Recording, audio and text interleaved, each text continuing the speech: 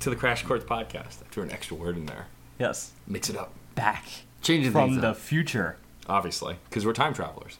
Obviously. I have the TARDIS parked outside. Obviously. To whom was this obvious? To me, obviously. Obviously. If you're drinking enough caffeine, you can see through time. That's true, actually. I've done it before. It's proven. That's true. It is a proven fact. Proven by the person who presumably did it. Yes. Saw it. Witnessed it. Thought it. It's like an experiment. I'm Matt. I'm John. I'm Steve. And I just want to also take a moment to thank Circadian Clock for being our guest last week, a post-podcast. Thank you. It was a pleasure to have you guys on, and thank you for drinking all my booze. They were off their... No, forget it. Okay. There is a unspoken promise that we're going to get the album early. You want it recorded. I want it before everybody No, but I mean else. you want the promise recorded, and it was, wasn't it? I think it was. On air, off air, there was a gentleman's agreement. Just confirming that this podcast is an excuse for perks, essentially. Yeah. I like perks. I also want to, at the beginning of the podcast, to mention, because I think we mentioned this month's guest, and if not, well, surprise, it was going to be Nelson Lugo. Now it's not going to be Nelson Lugo. Due to a conflict in scheduling, he's not going to be able to join us this month, but we are going to try and get him on in the new year, because he's one of my favorite people to bring on the show, because he's Nelson Lugo. Isn't he like a tertiary guest person at the moment? He'd be the third. Well, not tertiary, whatever the fourth thing is. It would be his third time on the podcast. That's not what we're talking about. We're saying he'd be the fourth member. Yeah, yes. Auxiliary. There we go. Unofficial fourth member of the podcast. Yeah, once you get past secondary, I mean, they're just auxiliary parts. No, I'm gonna look them up and actually use them at a later date. Quintestionary. I don't know. At the quartential date, yes. But yeah, so he won't be able to join us, but when we can figure out when we can bring him back, we will. The confirmed guest for January and the new year is Keita St. Cyr, The Return. So we're excited to have her on. I guess that's really all for me. I don't really have any other big news to promote. So, Steve, why don't you start telling us about why we're here? Yes, today is my day, my pick of the week. This album is called Seeds by the Williamsburg art rock darlings of the mid-2000s, TV on the Radio. Have you heard of them? Well, now you have. You probably have. Anyway, this album, specifically, has been a long time coming, because back in the infancy of this podcast, when we were still finding our footing and unwittingly using the podcast as more of a mouthpiece for touting our own personal library's top favorites, only then to grapple with the inevitable dead ends that we encounter when the other two of us fail to find the same appeal, well, you can rest assured that back in the day, if TV on the Radio had released an album at that time, I would have made a point to include it in the mix amidst Interpol, Menomina, As Tall as Lions, and all my old nostalgia bands, because we all have them. But thankfully, we've grown out of that stage and have spent the last 2 years refining our objectivity and narrowing our analyses before this release finally came along, because I'll be sorely needing it for today's discussion, considering my history with the band. Now, I think best explain this by reflecting John's sentiments back in episode 116's Weezer discussion, in that I have known TV on the Radio for, I'll just go ahead and quote you, nearly as long as they've been a band. Granted, I didn't know them as early as their demo compilation, OK Calculator, title spoofed off the famed Radiohead album, but I came in shortly after their acclaimed Young Liars EP, and just in time for their debut full-length Desperate Youths, Bloodthirsty Babes, or Desperate Utes, if you prefer the Joe Pesci approach. The band itself was formed by synthesizer-er David Siddick and singer-songwriter Tunde Adebimpe. Then it really blossomed, I think, with the addition of Kip Malone's chilling falsetto, drummer Jaleel Bunton, and the late, great Gerard Smith, their bassist, who unfortunately passed away back in 2011 from lung cancer, right after the release of their previous album, Nine Types of Light. Beyond that, I think that they're periodically joined by a whole harem of musicians that have openly admitted, I mean, TV on the Radio itself has openly admitted they love doing their work. They love doing their job because it basically gives them an excuse to hang out with their friends. because they can just call up and say, hey, you want to join up as a guest feature on the next album? And there's a whole slew of people who've come to do that, including saxophone players. It's a pretty fantastic lineup when they really go balls to the wall with it. But dipping back, I want to go back to Desperate Youths for a moment, because that was one of the first albums that I really grew to love on a full album scale, which is extremely important for what we do here.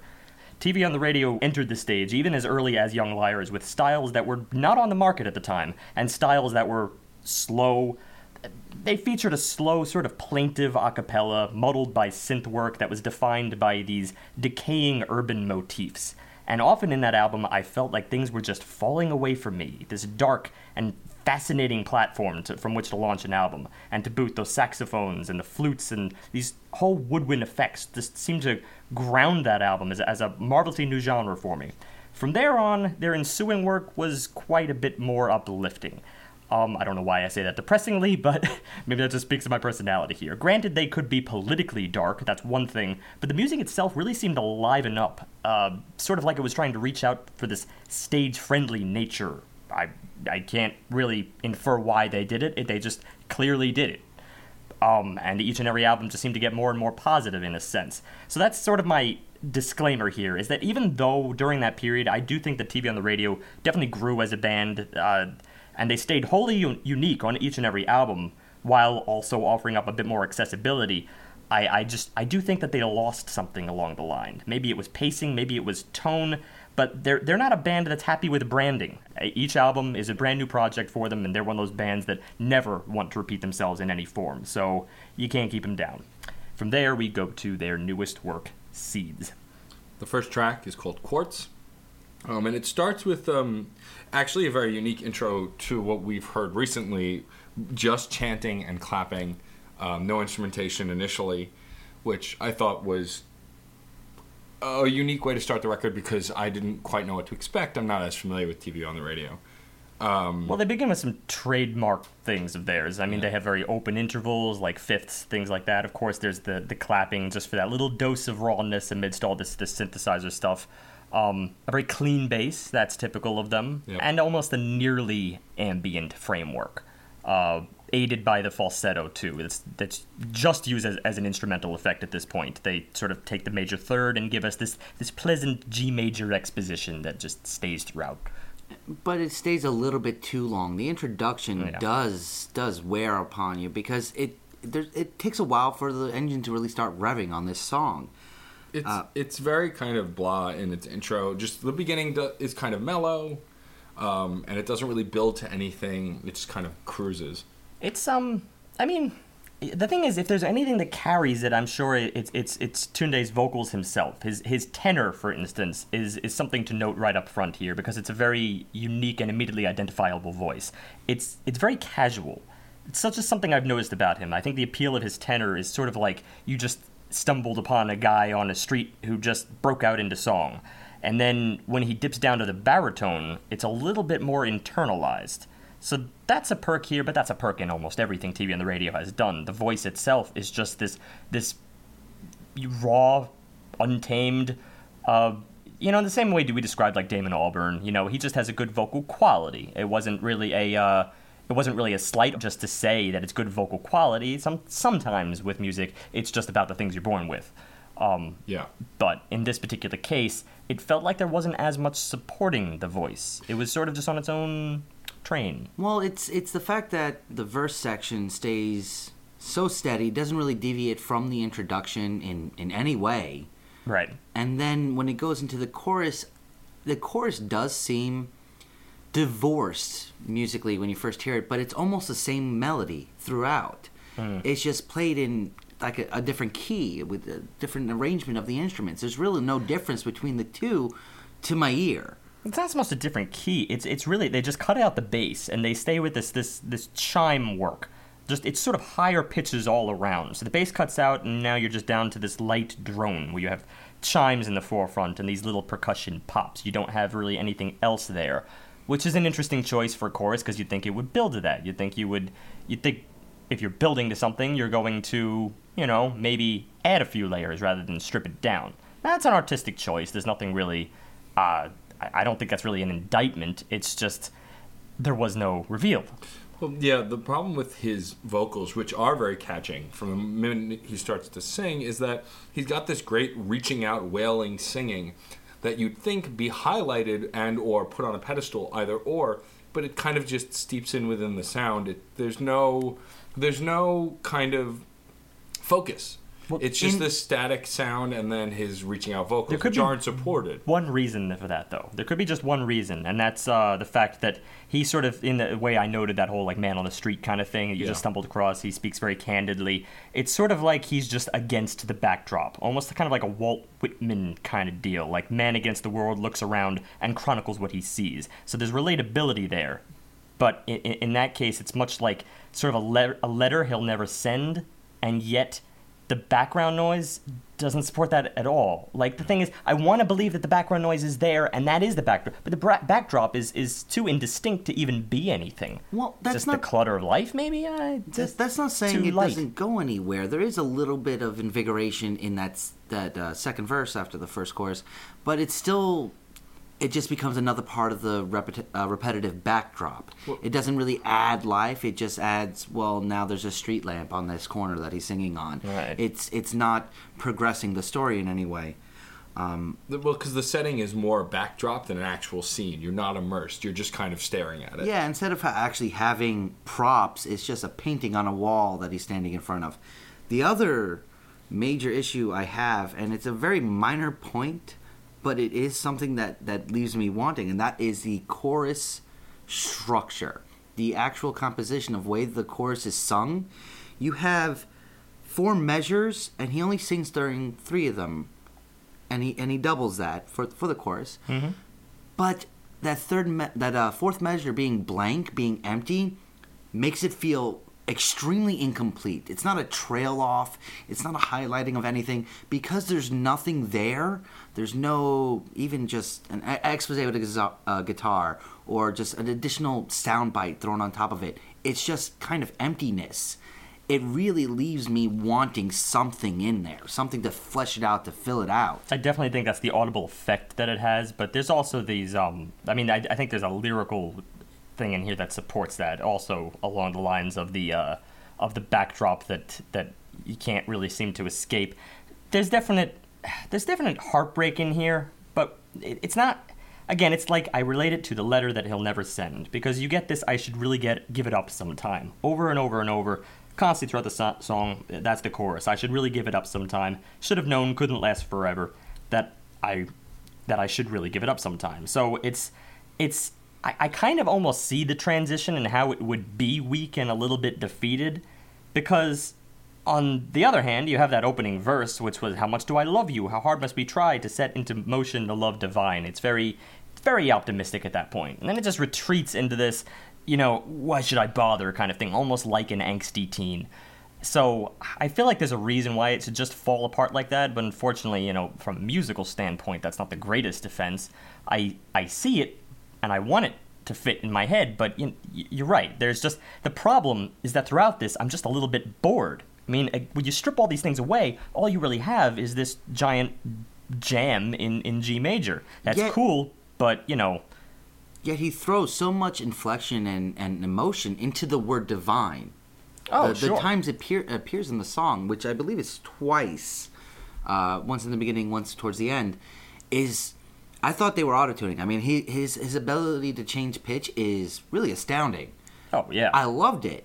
And that it helps that it fell in the optimistic part of the track, even though it's all really optimistic, but again, lyrically speaking. But that little ability to change on a dime, to not just once or twice, but 3-4 times saying one word, one syllable, is phenomenal. And yet I don't see any of that care thrown into the vocals, anywhere else in the song. Yeah, you're right. That's like the one moment. It was really disappointing. It had its reason behind it. A love divine. Again, it's the singularly optimistic moment, and you're right. He takes that note, and it almost sounds like auto-tune because he breaks apart that single word incrementally without any slides whatsoever. He doesn't miss a breath. It's perfect, essentially. We're talking about one note here, yes, but that's what we do. We'll talk about one note if we have to, because that note was awesome. Unfortunately, that's the pinnacle of the song, the last word of the first verse, which does repeat perhaps one more time.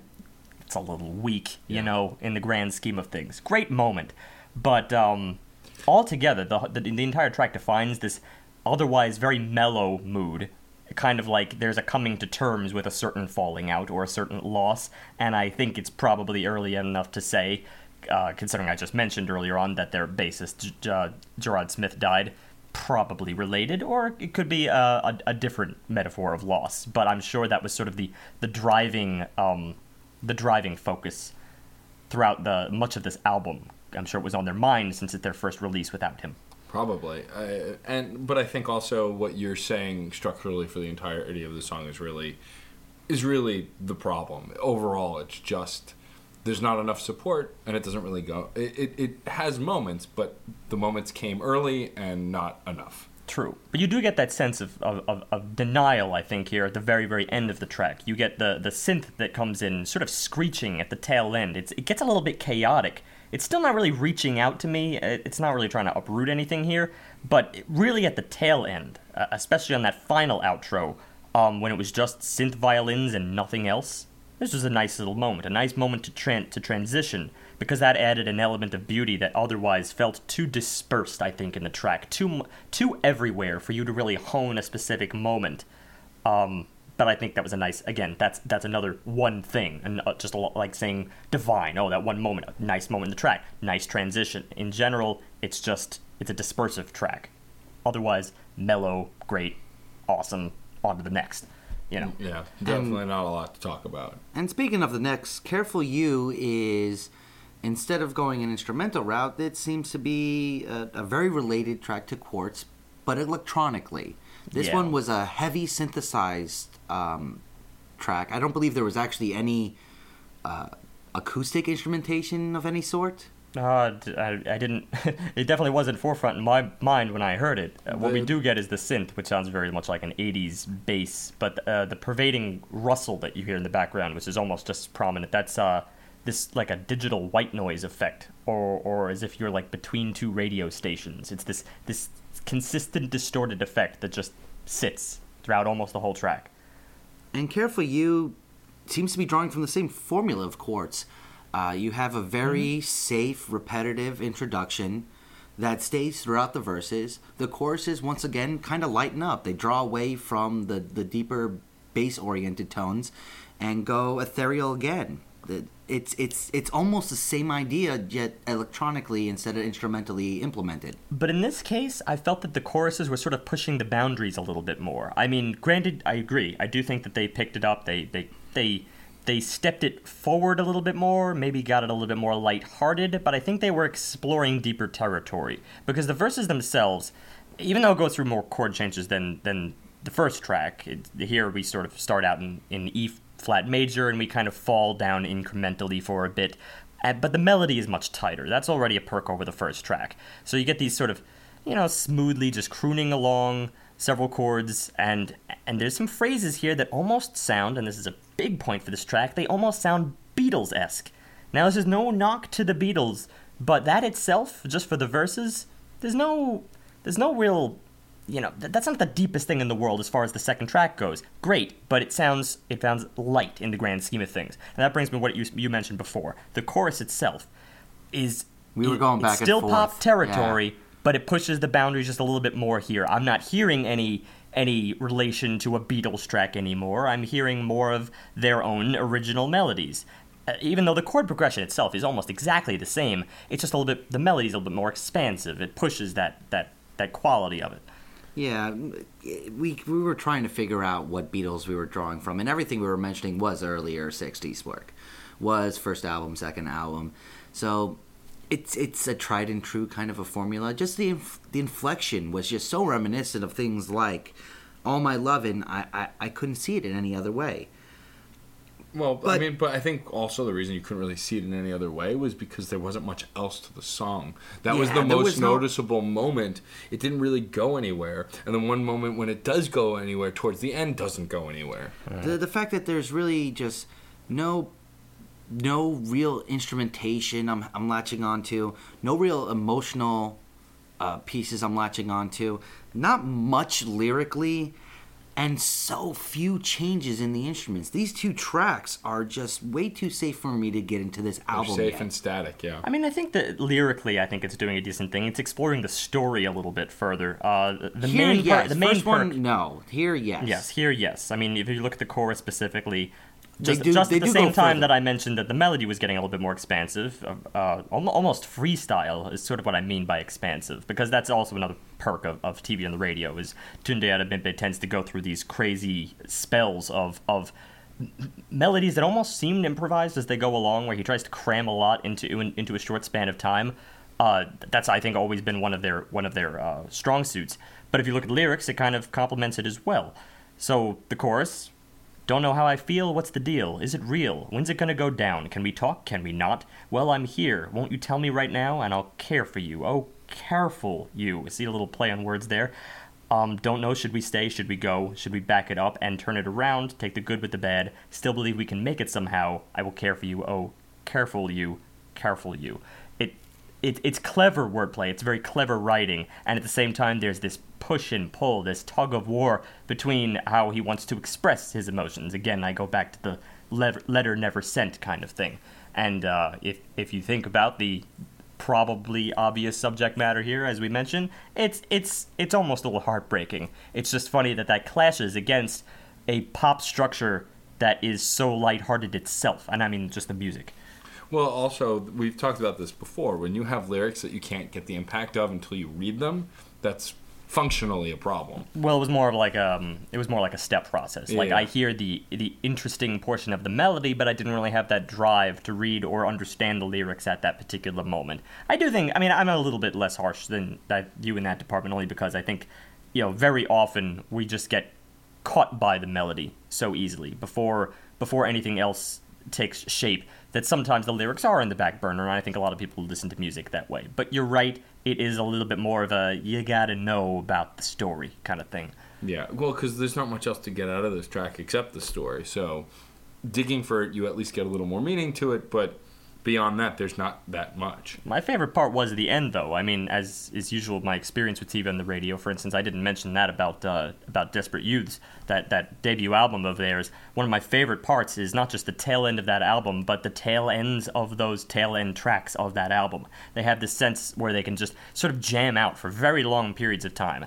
Now, this is only a fraction of that strata, but it's it seems like this was going to jump off. I think you mentioned that earlier. Yeah. It seems like it was going to jump off to another point because it was this very slightly more solemn segment of music. But from there, we go off to Could You, which is the farthest thing from solemn.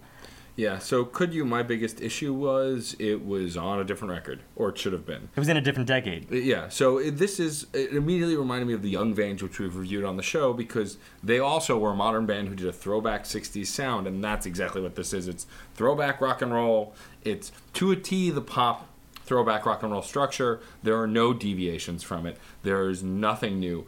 So much so that they bring horns in fairly early in this track, and you initially don't even notice. It disappears into the whitewash of this sound. Well, I'm going to hold off on that just because I want to say something about the riff that they start off with before we even get to the horns, because that was an interesting choice. You wouldn't probably hear that in early 60s music, but from just the beginning, this really could have just fallen right into that. It was interesting that I mentioned the Beatles earlier, and that was only in terms of a melodic line. A single line that's like, okay, I think I might know the Beatles track where that melody was taken from, that single phrase, and that was in the previous track. And now here, the rest of the instruments are filling out that Beatles quality. It's in the guitar quality. The guitar is very bright. It's very how to put it, almost somewhere between early Beatles and the Beach Boys kind of thing. It's lighthearted, and it takes this one riff, this incessant riff of a line that starts in G. That's your 1, and we walk down from the 3 down to the 7. Not a sharp 7, though, as would be major, so that since it's just a 7, that's a little bit of a Mixolydian move, and that's just a hair from major anyway. And then after that, we walk down from the 2 to the 6, and then we return to 1. It's that simple line over and over and over and over again. But quite frankly, I wasn't feeling that 7. like I just wasn't feeling this flatted 7 that is flatted from major to your plain old 7. I felt it was sloppy. I felt like this wasn't the place to just like cram in Mixolydian here. I guess it kind of throws everything off just a little bit. It seemed a little bit immature. Maybe that goes again with the early 60s carefree nature. But this is what I meant by that transition point, when going from something that the tail end of the last track that seemed like it was going to go in a dark direction, and now all of a sudden we're just sitting on a beach, seemingly. Well, there's also the almost call and response nature of the lyrical work. There's a kind of a pickup in the background, singing along, singing something completely else, more like just your friend jeering as you're trying to get something out. Exactly. But it's given almost the same sort of credibility as the main protagonist of this story that's being told. That plus a content of lyrics that really, they even lack the depth of a carefully used chorus. There's really nothing here that I'm drawing in. It's more like a repetition of a lot of those old school love songs from the same era. Chorus of, could you love somebody? Could you hold another's care above your bright lights? Could you open your heart? Are you too uptight? Could you work to build something besides a wall? Could you love somebody? Anyone at all? Where is it? I don't see any real unique feature in these lines. Well, and also, it's very just kind of the played out, I love you, love me back kind of an idea. I don't know. I can't be that harsh with the lyrics. I think the lyrics are pushing it a little bit further, perhaps, than the last track. And even, actually, the last track was already kind of on a... I feel like the lyrics themselves are a step ahead of the music always. I think that's something you could probably apply to most of this album. Well, you could talk about the horns in this case, and honestly, the only word I want to use to describe them is hokey. Just purely thrown in there to add a layer of texture, and its texture I really didn't enjoy. I agree 100%. No, I was waiting. I was holding off on the horns, but I do got to say I think hokey is the word that I didn't find for it, and I believe it because they step forward with this rhythm that it's not like you're going to get a jam here. That they don't fill out a jam. They fill out this simple rhythmic accent on that the 4 and then also the 1 and it falls there over and over and over again for measures and measures and measures in a row. There's very little else going along to really boost that rhythmic choice. It's like you got a horn section. When I think back to what they used to do with, excuse me, not horn section, but saxophone section. When I think to what they used to do with that, it's just kind of painful to listen to this. It is hokey and it's a drag. Well, the problem is, I think also why it comes across so hokey is because you've got horn, saxophone that sound like it wouldn't be out of place in a ska song, but this isn't a ska song. That's right. So the matching two different positive. But it doesn't work. It's just mixing ska with the 60s sound can work, but because the horns were also, the saxophone was so kind of plain and non-flourishy. No punctuation. No punctuation. It didn't and go anywhere. And it's a saxophone. If you can do a saxophone without punctuation, that is the opposite of what makes a saxophone so very, very beautiful of an instrument. Well, don't get me wrong, there's millions of ways to do this. Of course, they could have gone the opposite way, too, and used the saxophone in a very, very raw sense, where it sounds sort of barren and like, like lapping against something. That's a common way to play woodwinds, is when you can almost really feel like the work that goes into each and every breath on top of the reed, and it sounds sloppy, but it sounds raw at the same time. That's another way to go with it. But because they kind of just threw it in the middle there, it just sounds like an instrument, almost our go back to courtesy instrument for the sake of filling a void, and that's what these segments seemed like. They're just filling a void. They're kind of killing whatever credibility or substance the song has. It removes the sincerity of what they're trying to come across with that 60s sound and kind of just ruins the whole jumble. It's a loss of character in those instruments that I think actually removes a lot of the character they were going for in the song. Not even I wasn't really on top of the character from the beginning. Just even start with that again. That riff is really just wore on me. I'm talking from a end. lyrical point of view. Yeah, okay, you're right. From the lyrical point of view, I'm completely on board. That might be. You know what? That might be my complaint about it. That might be my complaint about it. The lyrics become so unimpactful that I think I'm kind of just going to be hating on them. Nah, the lyrics, see, I disagree with you just on the lyrics. When you're looking at certain stanzas here, Lover won't be undone. Sleep in their arms, living the poem, and it won't be too long. All pills are gone. Write a new song. You can feel it. Come on, breaking the bones, suck marrow down. It's a heartbeat. I mean, there's something in this. I feel the struggle of, and we already addressed this as early as the first track. There's a denial here. There's a denial present, and I feel like he is coming to terms with it in the lyrics. Right now, this holds up as poetry alone. Because the music simply, I can't get on board with. I haven't found a reason for it yet, except the most obvious way to execute denial, and that is, we say for instance, going to a party that you're just not into. You hear the music, but you are screaming on the inside. Yeah. That's the closest thing I can come to as far as execution, as far as choice in their music. Though from here we do go to a song that I think we all agree is somewhere we wanted to go, that we didn't know we wanted to go. Well, it supports the theme I just mentioned. Yes. This song is called Happy Idiot, and the song lives up to the title in character for sure. It starts with a very good, solid groove that builds in seconds. This one I was a little reminiscent of the 80s, and that, more than anything else, I think hooked me as far as groove-wise, as far as instrumentation, because it felt a lot more energized than the previous tracks, which gave me something right up front for me to latch onto. Well, to describe that a little bit, I actually didn't pick up on anything 80s particularly, but let's describe what's at play here. You got these wood blocks, it seems, almost. They're probably not wood blocks, but they sound kind of like it. That's their little texture choice. And they're super fast. Along with that, you have a guitar that kind of sounds like grunge guitar a little bit. And the only reason I equate it to grunge is because the chord progression. There's these parallel fifths that have this ugly... It's an ugly grunge tactic to move these parallel fifths up and down around your guitar.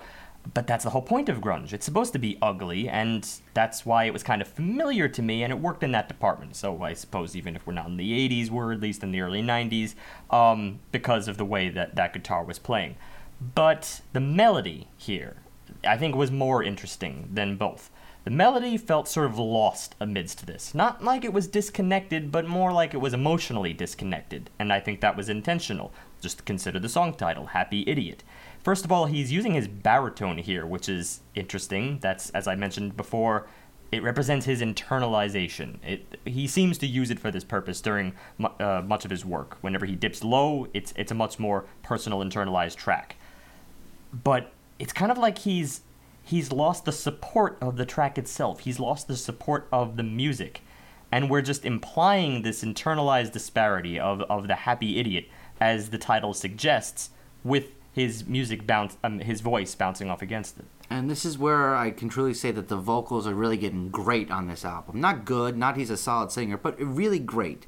Because that duality of the vocals being somewhat disconnected, but in still complementing the music, is also the way the phrasing of the lyrics are being presented. Because it's not just, I'm a happy idiot. It's, I'm going to bang my head to the wall till I feel nothing at all. I'm a happy idiot to keep my mind off you. Right. So it's not I'm a happy idiot, is that I want to be this person. He's not already just there. He's in denial. This is definitely a denial song. The utter depth of denial. We've all been building to that. This is the... Well, it's almost a cartoonish ignorance in its grandness. Yeah. He's celebrating with open arms this ignorance of his. And I think that's what gives it so much character is, like, I equated it to a cartoon from my childhood that was just goofy and had a very stupid lead character, because it really kind of feels almost cartoonish in its grandiousness. But there's still that little hint of darkness, of deeper understanding that's keeping this happy idiot from truly reaching happy. And strangely, I noticed that at the moment where the tenor swoops in to sort of steal away the melody for a phrase. That was sort of early on in the verse. Or maybe, actually, I think that was in the pre-chorus, if you could call it a pre-chorus. It's the one moment where it seems to really depart from that baritone, and then the tenor just steals it away. And interestingly enough, that seems to ground it a little bit more than the baritone does. It's very, very weird how he uses range to symbolize how grounded in reality you are. And it works really well. It adds so many different levels to this song that we weren't getting anything before it. You know, we were looking and searching for some kind of character to latch onto, and this song is awash with it. Yeah. He also goes into nice little musical phrases in between verses and choruses. Yeah, there was the pauses of the vocals have something there, and they're really playful. They're really fun. You might be thinking of that interlude, that really breathy interlude where everything almost felt like he was losing steam and panting, sort of running to catch up with this track because it just trucks along, the happy idiot, you know, just going for the gold. And you hear him just not quite being able to make the grade there. That's the essence of denial, is sometimes you just can't match that optimism that everyone else has around you. You know, what's going on in your head just can't simply... It can't equate. If it can't equate, it can't relate, and if it can't relate, then you might as well just not be there at all. You might as well just have a moment to yourself. And I feel that moment here. Nevertheless, he's trying.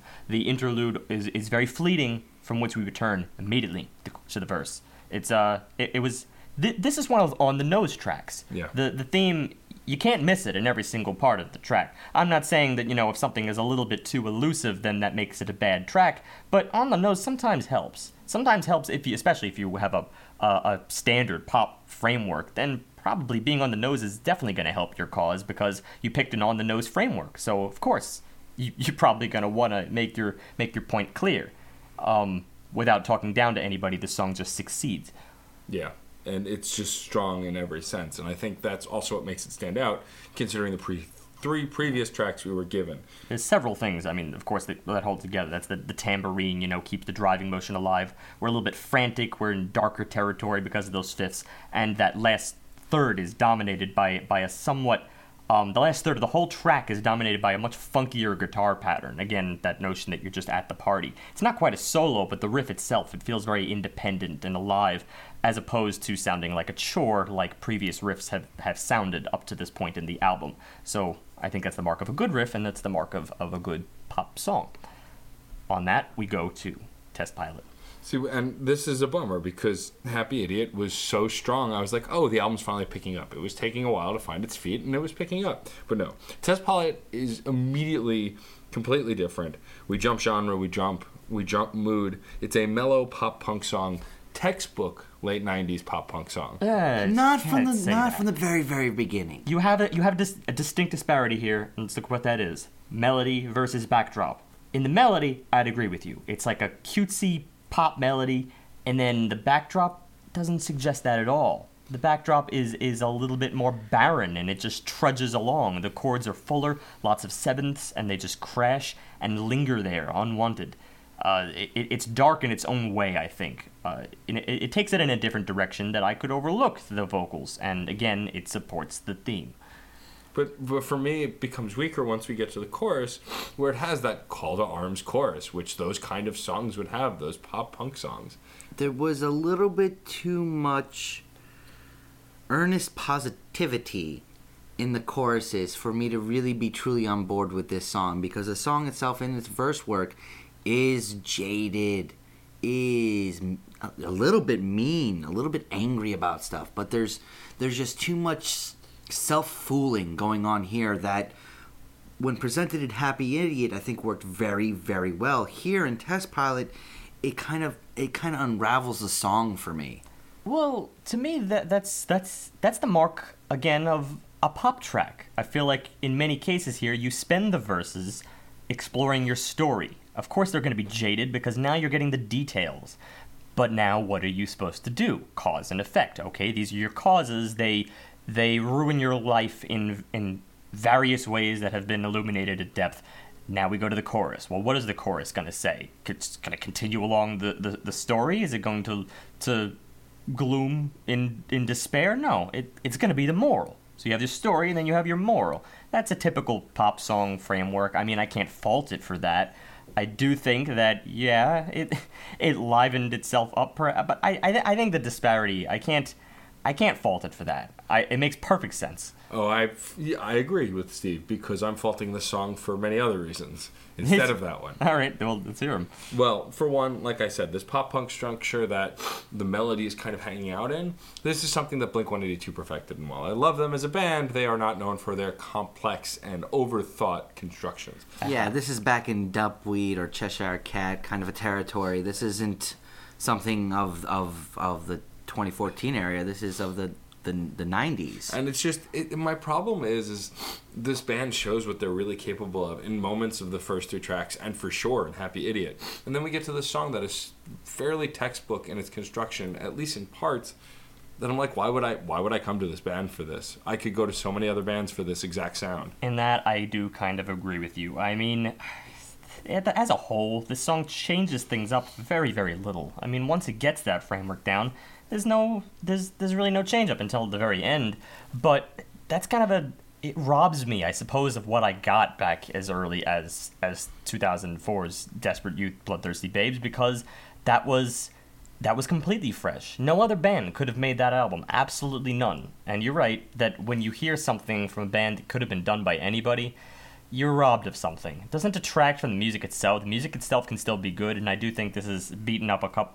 This track here has beaten a couple of tracks so far on this album, but it's just, you're not getting that wholly original art form. You're getting a rendition of good music. You know, you might as well not even look at the name of the band at that point. Yeah. That's unfortunate. You want to have identity. And I feel like that's important for TV on the radio, based on what you've told us and based on what I know of the band myself from the few songs I have heard before today. This is just kind of the antithesis to what they represent. Well, as I said about the end, the very tail end here kind of provides that. Yeah. It gives you a hint as to what the song could have been. You get this sort of ambient, spacey keyboard just kind of dwelling and mulching things over. That seems to be the truth. Obviously, we have a dark truth behind this facade that is this album, and I think that's one of the things I really detest about it. I mean, that's a strong word, but because I know it's intentional. I know they by this point, I think I can say pretty confidently they did this album based on clouding up the things that you don't want to think about. Unfortunately, they're so much better musically when they dwell, and sometimes you got to dwell in order to get through that stage rather than denial. Denial's not the greatest moral in the world, and maybe that's why I'm having problems with this so far. So from there we go on to track 6, Love Stained. And this is where we start to get some solid structure again, song-wise. The intro builds to this kind of beautiful, almost ambient aura, which was what the last song was leaving us off with. Mm-hmm. So good transition. We have pretty depths and a high voice in the beginning, and the levels, just the differences between the bass level of the instrumentation and the just the high pitch that he's hitting in his voice is remarkable. That it's working so well because they're so distant and there's really nothing bridging the two together. That the fact that I'm not annoyed by the difference, that I'm enjoying this difference, it just speaks volumes to what they're doing. I noticed in that respect the same thing, and I noticed it in another area too. It's kind of like they're gradually loosening their grip here, especially even from the last track from the previous and now into this track. It's looser further. It's getting a little bit further away from your typical pop framework. And you noticed it in terms of range and in terms of pitch. Here, I also noticed that in terms of rhythm. The space between notes is just much more expertly done. Well, it's slow, first of all. You get a very steady, firm thumping, and that kind of drives your rhythm at the outset. But it's colored. It's playfully colored by this little synth hi-hat in the background. And then on top of that, when the melody steps in, there's this great rhythmic interplay, this development with the melody against that thump. And because the main rhythm is so slow and so trudging, then the innards of each one of those beats are so intricate, because that's what I meant by loosening their grip. It's a chance for Tunde to do what he does. And he's done it several times in this record, but he hasn't gone balls to the wall with it. Here, he's really going balls to the wall with it, and he reacts to those beats and plays he has fun with the time spent in between. That's one of my favorite things about the band as a whole, and I think this track, as far as tracks in this album are concerned, this track was no exception to it. And the chorus perpetuated as well. Well, but what I like about the chorus is I don't want to brush past it. Is that toe tapping rhythm with the slow beat allowed it to connect to the chorus very well, even though the chorus did jump a bit. Exactly. And it wasn't just a jump in the chorus work. You're talking about just being able to play within the beats. When that chorus changed the music, because it did change, there was building and just all-around experimentation with that original beat. The vocals, the way they so quickly change pitch and speed between each verse and chorus was phenomenal, because it was almost like another person singing here. Kind of. And it was like these halted melodies as the chords change, and it creates melodies that seem offset from the rhythm half the time. And that's a very smooth effect. It just that's why the verses carried into the choruses so smoothly, and that's why the whole track just seems effortless at this point. That's a remarkable composition element, I think, that goes to the band. I'm glad I finally saw it here, rather than just sitting in a pop song with which any transition would be fairly obvious. And also that transition gives way to an emotional impact that we really haven't gotten. This song is about being love-stained, stained with love, which is such a visceral image. Yep. And I love that. And that impact, that transition to the chorus really is like you're being splattered with love. And whatever you take that as, however you take that, you really get a sense of it. And it's this how powerful love is. It's everywhere. It's all over. It's just really, it's really powerful. Well, since we're being so on the nose even with this, well, I would even describe the chorus as somewhat orgasmic, considering how busy it is. It's somewhat of a jam, and this time I do mean a true jam, not that faux thing we got with the saxophones earlier. Here, this follows upon very typical TV on the radio, and it's something that I felt they always did amazingly. I mean, between the drum box, the synth, that drone beneath, a very light bass drone, and their vocal harmonies, there's staying power to this. It's generally a busy jam, the kind of thing they can do on stage and wow their audience, but the staying power is there. You don't have to just stay a few measures in this. If you wanted to, you could stay 3 minutes on this. It would probably still be fun. That's what they're good at doing, rather than just, I've never known them before to just pick a riff and then just hope that it succeeds. Usually it's very, very well thought out, and this is kind of that example. And also, speaking to the structure that you're talking about and that almost orgasmic sound, is after we go through this song, the ending, the outro, is just a release. It really feels release. like a afterwards. Yep. And it really does add to that. However you take that as well. Right. And I think that's really great. And so from that moment, I'm like, oh, well, we're getting somewhere now. So the next song will surely go somewhere. And Ride in the introduction Track 7. is gorgeous. It's a piano intro, and I have exclamation points because it's in position. It's sort of cliche, but it's gorgeous. It's absolutely gorgeous. They let the notes breathe. There's spaces between them. They're not just playing fast. They're letting it actually form, exist, and breathe. Well, you got to be thinking about the grander metaphor at play here, even coming as early as that transition from the point in which the previous track's chorus just sort of bellowed out with that muddy sound, the sort of delirium of orgasm, followed by the release, followed by the endorphin rush and the euphoria of this opening part of Ride. And, of course, it's filled out sorrowfully in a way, but also, there's a little bit of there's a sorrowful moment whenever the moment is gone. And that's the brilliance here, because of all this is the metaphor, I really believe, closely, a very close metaphor to Gerard Smith's death. And that's a scary metaphor, that you would describe his life, celebrate his life as some kind of orgasm, which is suddenly now gone, never to happen again. Because it also makes it sound so brief, which it seems like it also was. He died at 36, I believe. 36 or 37. And to die of lung cancer from that age is really sad. Yeah. And the piano doesn't stay on its own for a while. It does then go into exploring some more instrumentation, both with either a cello or a viola. We're not sure, or it's maybe either both. Cello, viola. I could very well be the full-on string trio with the cello, viola, violin.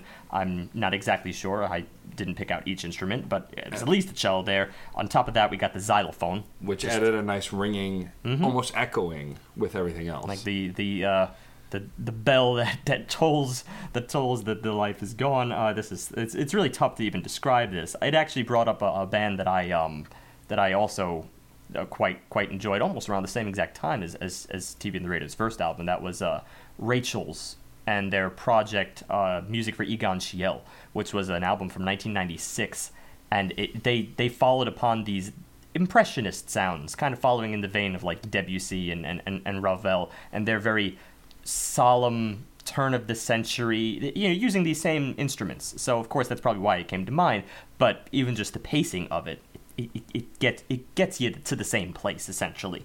So I was kind of happy, if also sad, to be brought back to that. It also enables them to get away with the repetition of it because something is so slow and contemplative, the mulling, you want to portray that somehow. So there is a motif that all the instruments will come together on and then repeat over and over again. And then we are followed by... How do you want to describe it? No, I've been quiet. I'm going to use this word, a delusion. This is one of the biggest blunders I've gone across in I don't know how long, because the song that follows the introduction has no bearing on the introduction at all. You need to look, first of all, I'm just going to describe the music. No, I can't describe the music. I'm going straight to the lyrics. Get out of here. Caught up in the feeling, cut right through the ceiling. Ground below, receding, blink of an eye, higher than high. Fathers, sister, brothers, others born of mothers, every friend and lover. Now is the time, get on the ride. Caught up in the feeling, up against the feeling. Caught up in the feeling, now is the time, I'm gonna ride. That was verse 1. Well, and let's just discuss that, though. Specifically, these lines, which obviously are connected with the theme, but now we have to grapple with the fact that this is accompanied by a section that takes its best musical borrowings, musical nods from, say, Ring Around the Rosie. Right. Pocket full of posies, same melodic. I couldn't get that out of my head. Well, you were dead on. I mean, I'm sure that's... I couldn't get it out of my head. And it's structured musically with a predictable arena rock sound, with that kind of melody towards something so childish. It supports your theory of denial that's been throughout the record, but the problem is musically, it's completely unengaging and disconcerting when attached to what was so beautiful before it. But I mean, they're clearly talking about what was robbed here in the first paragraph. It's just, why would you choose this as the I wish, in some sense, they had reached into their most their darkest places, I think, to continue the first half of Ride and continue that for the duration of the song. I mean, in general, I have come across, especially as all three of us doing this podcast, we've come across some pretty bold decisions, some pretty bold moves in the middle of tracks where they decide to just say, all right, well, here's part B, and we're barely even going to connect them. Very often, though, there are very good reasons for making such a shift. In this case, I gotta question it. Yeah. I gotta question why, if you've already had the denial of the first track, you would just smack back. Granted, life would dictate that that's probably what you're gonna have to do anyway. You can't dwell, but from what I gather, from what I infer in the music, it seems like it had just happened. If the moment has just happened, and the transition period is upon you, how quick can you transition? I don't know. I feel like it should have dragged out a little bit more. I wanted Ride to give me that epitaph. I wanted to be on a slow cruise. Yeah. Not driving at high speed down a hill. Yeah. It just it kind of ruins itself. It's one of those songs that we bring up where they're going somewhere that we expect them to go, and they go somewhere else, and it just kind of kills everything about the track that we were expecting and loved. I have a host of other problems with this song. Because the verses, yes, you read the words, you can see the emotion coming through, but when sung, they're just too gosh darn long. They just drag. I'm waiting for it to end and there's a full half the verse I still have to get through. The choruses are where it really goes into the Ring Around the Rosie part. The almost childish melody that they're trying to infuse into it. The verses, the repetition got to me. At one point, we get think about the future, think about the future, think about the future. I know it's mine. I'm gonna ride. And it's at that point that I realized that the verses are just choruses. That the repetition and style that they're presenting does not feel like a story aspect. It feels like that anthemic verse aspect that they have done a little bit of other stuff that you find all over verses themselves. So this didn't become a story. This didn't become the progression of a ride. My other big issue is that line, think about the future, is sung exactly the same 3 times in a row. And nitpicky, I cannot stand that simplistic repetition. Well, but that's just me. That's just me. I mean, look, there's certain defenses that I can come forward, but they're purely from thematic standpoints. Obviously, if you're repeating something like think about the future, think about the future, think about the future, well, there's reason behind that. That's the kind of thing that is sort of always on your mind, and no one thinks about it more than at the time of death. So there's reasons for this. Yes. It's the musical execution of it. I agree. The musical execution of it, I just don't. There's nothing even attempting to really draw this half of this song in, to try to draw your audience into it. Yeah. There's nothing to really hook you onto the song, and I'm just kind of shocked that they would, suddenly repel everyone at that moment. Why not bring us in and continue the celebration of life, celebration of death, all that stuff? I feel like just musically, this accomplishes nothing except perhaps the panic that sets in. The panic that sets in when something like that happens, then of course that's going to be something that you can't grapple with, that your friends can't grapple with, that no one can grapple with, and so they sort of decided to repel in the process. Again, thematically I accept it. I don't know. And my biggest problem also at this point is that we went from teetering back and forth on the first half of the album because there were moments since we were kind of walking a tightrope. Now we're just tumbling down a hill towards I don't know what, but I don't like it. It's interesting because I had read somewhere that this album was defined more by the denial, coming to terms with the denial in the first half and then accepting it in the second half. I just don't see that. No, I don't either. Yeah. It's an interesting. But let's explore it as we go. So track 8 is Right Now, and man, I don't even have a lot to say. I was just. They're now just jumping into a very predictable structure. There was no standout moments, not even from the vocals in this track. This one I was felt completely almost checked out on this song. If by accepting a lot of I'm gonna stop making any accusations here. I firmly believe that there was a due amount of mourning involved in this. But let's just look at the album. The album specifically takes the tone here as if we've gone from a wake to an acid trip to a party. I mean, I don't know what to say to that. I really don't. Everybody deals differently. What can you say? But let's just look at the song itself. It's a lot more dance-oriented. Even offers some, 70s tonings in here. You almost get a little bit of a disco effect. Not all out, but there's some, 70s strings to go in with this dance style. The bass is very strong. Maybe early R&B. Right. And that's more like it. And that's not what they've been doing on the rest of the album, and it's a little bit, well, not jarring, just, I guess, disappointing. No, they've done. It's that it seems out of place. incessant beat that just keeps going on and on and on, which is why stuff like R&B evolved and got more complicated. Well, Matt had it right earlier when he mentioned that the first half of the album was going a little bit more back and forth. So there are the similarities in that that it picks the riff, it states it over and over again, and that's basically what you're dealing with in this track. That was there in the first half, but then you did depart at various moments. Even within the tracks themselves, you departed. Here, you're not really departing that. It's the same exact riff. There's nothing else you can do about it. It could have at least, I think, developed that sort of semi-disco R&B dance floor vibe. The only part that I can give this some credit for is, of course, the verses and the vocals that are as strong as ever. The melodic makeup of the bridge, for instance, was the most interesting part. The melody here, much like, I believe it was track 2 or 3, has some room to expand a little bit. It's not as constrained within somewhat predictable melodies. And again, I've never really known TV on the radio to go back to predictable melodies, but here, because they've chosen such a wide array of pop frameworks in such a wide array of genres, well, he's kind of pigeonholing himself with it, except for your obligatory bridge, where he steps away from that a little bit. And yet, I thought that bridge was the chorus. Like, first listen, first rendition, I thought that was the chorus. I mean, there's one way to infer. Oh, We actually were talking about that pre-show. Like, no, that's the chorus. No, that's the chorus.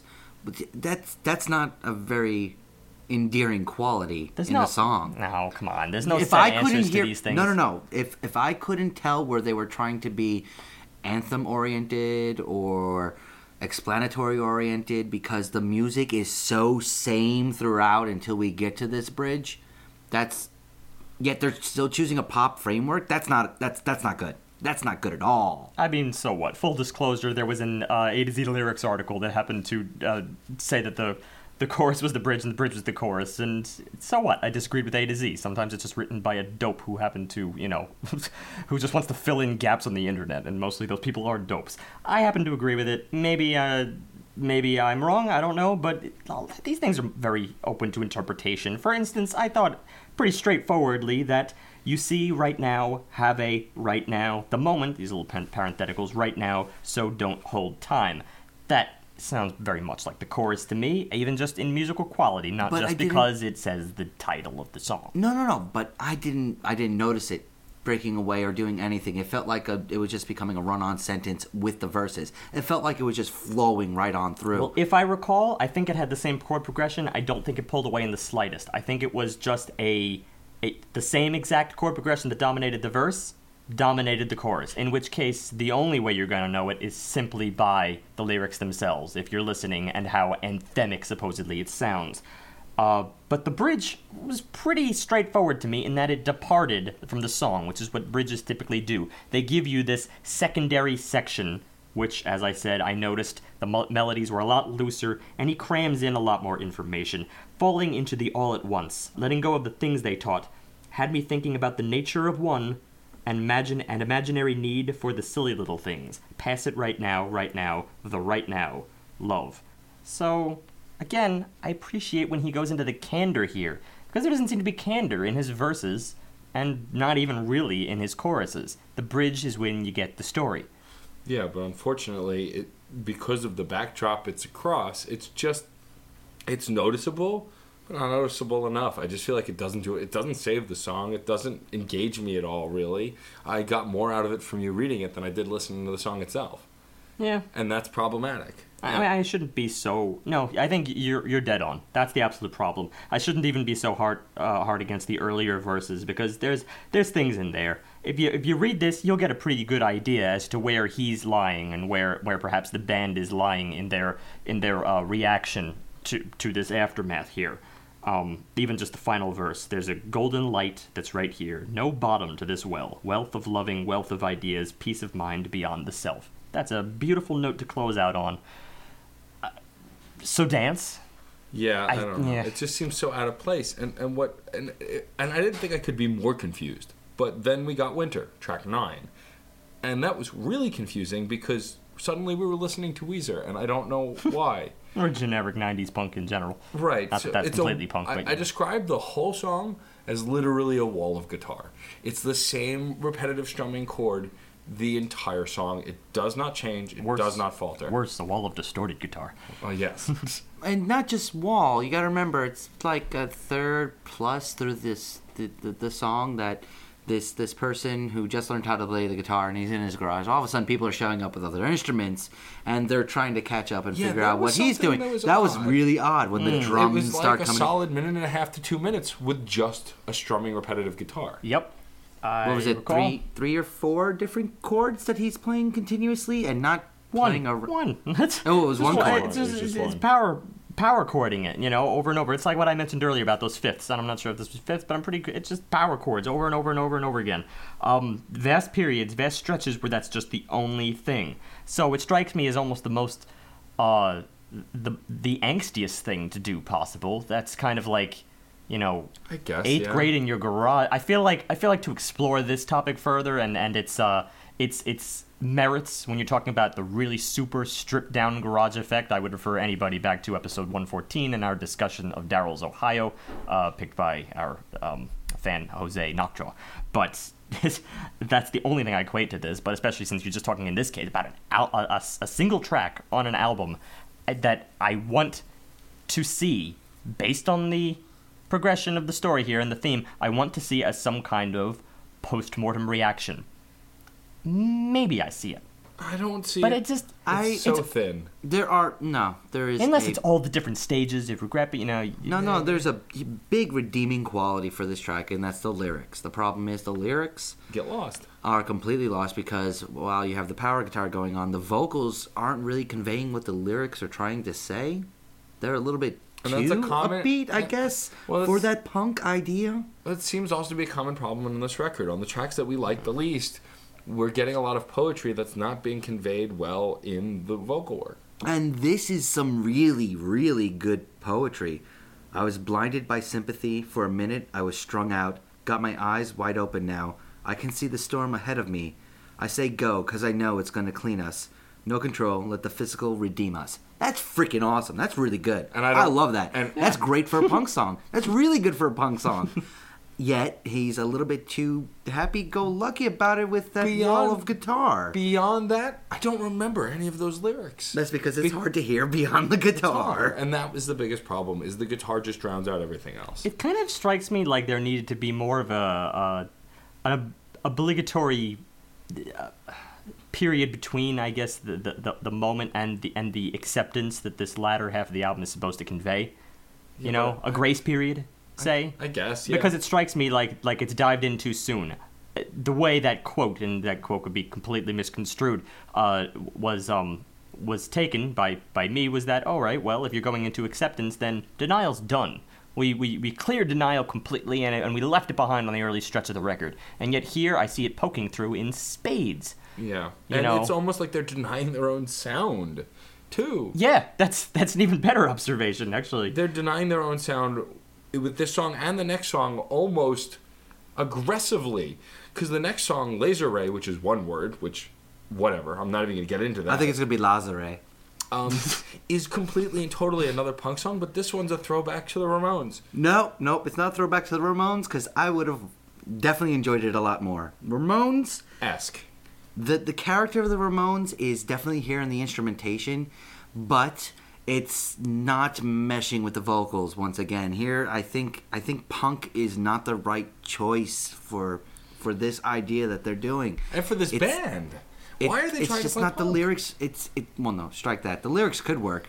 It's not the vocals, and the vocals are still good, but they're good on a completely different level from what the instruments are doing. It only is another little notch in my theory that this is denial through every type of happy-go-lucky, play your way through it kind of track that has ever existed in all walks of life, in all forms of genres. They're dipping into a lot of areas seemingly all disconnected, except perhaps that they have pursued the same themes. Lots of tracks, and you even mentioned this recently, in these genres very much they're so happy on the outside and then they're crying on the inside. And very much these are the things that people latch onto. Unfortunately, this is like a 101 rendition of it.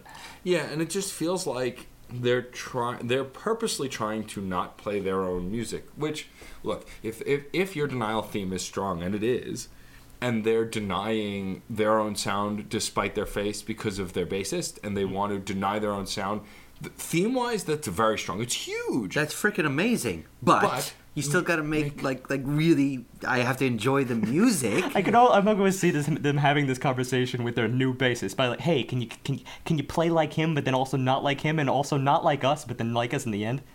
And this is all challenge. Ultimately, this is all speculation. But The very fact that we're having this discussion, though, is a positive note. yeah, but it's the only positive note on this track. It's otherwise forgettable, repetitive punk rock. and that's why it doesn't connect to the Ramones. At least the Ramones were memorable and catchy. So it's approaching that, but it doesn't do anything. There's no standout moments, not even in the chorus. It's just There was dull. one drum interlude. That was cool. Yeah. No, really. That's literally all I have for this song. That's it. I could focus a little bit on. I don't want to just like brush away these lyrics like they're nothing here. If there's any other explanation as to where this theme is moving along in terms of lines, I might pick the chorus itself. Alaha, from the side it gets hot. That she could fuse us into one. If only we could take the light. Well, I got mine, yes, I got mine. 4,000 years ago, I came back to my senses, swallowed a laser ray, and blew my mind in all directions. This vertical line, I watch it go by. Chop down your master plan into nanoseconds, man. I hope you understand that nothing living lasts forever. This vertical line, I watch it go by. This is another It's moment an where the interesting metaphor. It's a little abstract, but the lyrics are poetic, but missed. You lose them. You don't get any of that in the song.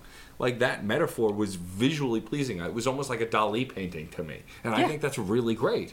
Yeah, But you don't get that from the music. The music doesn't feel like a Dali painting. It feels like the Norman Rockwell painting. oh, poor Norman. Because Oh, no. I love those Christmas cards. I really do. And if you want to talk paintings, the next track, track 11, Trouble, is a very masterfully painted backdrop that is just so static and unmoving it becomes almost a bowl of fruit. So this song takes us back to the pop Not structure. down to bowl of fruit. This one is that Dolly bad. Rockwell bowl of fruit. All right. So we great. go to the pop structure. It's very soothing. It's sweet. It reminds me of Coldplay's Yellow or anything from around that time in the 90s. A very soothing, smooth song. A guy walking on the beach singing. No, don't take my metaphor. If you're going to do it right. This is the slow stroll along some sort of path, whether the beach, whether a forest. He's wearing a button-up white shirt, white pants, no shoes. It's cloudy. Maybe it's raining a little bit. This is that generic video.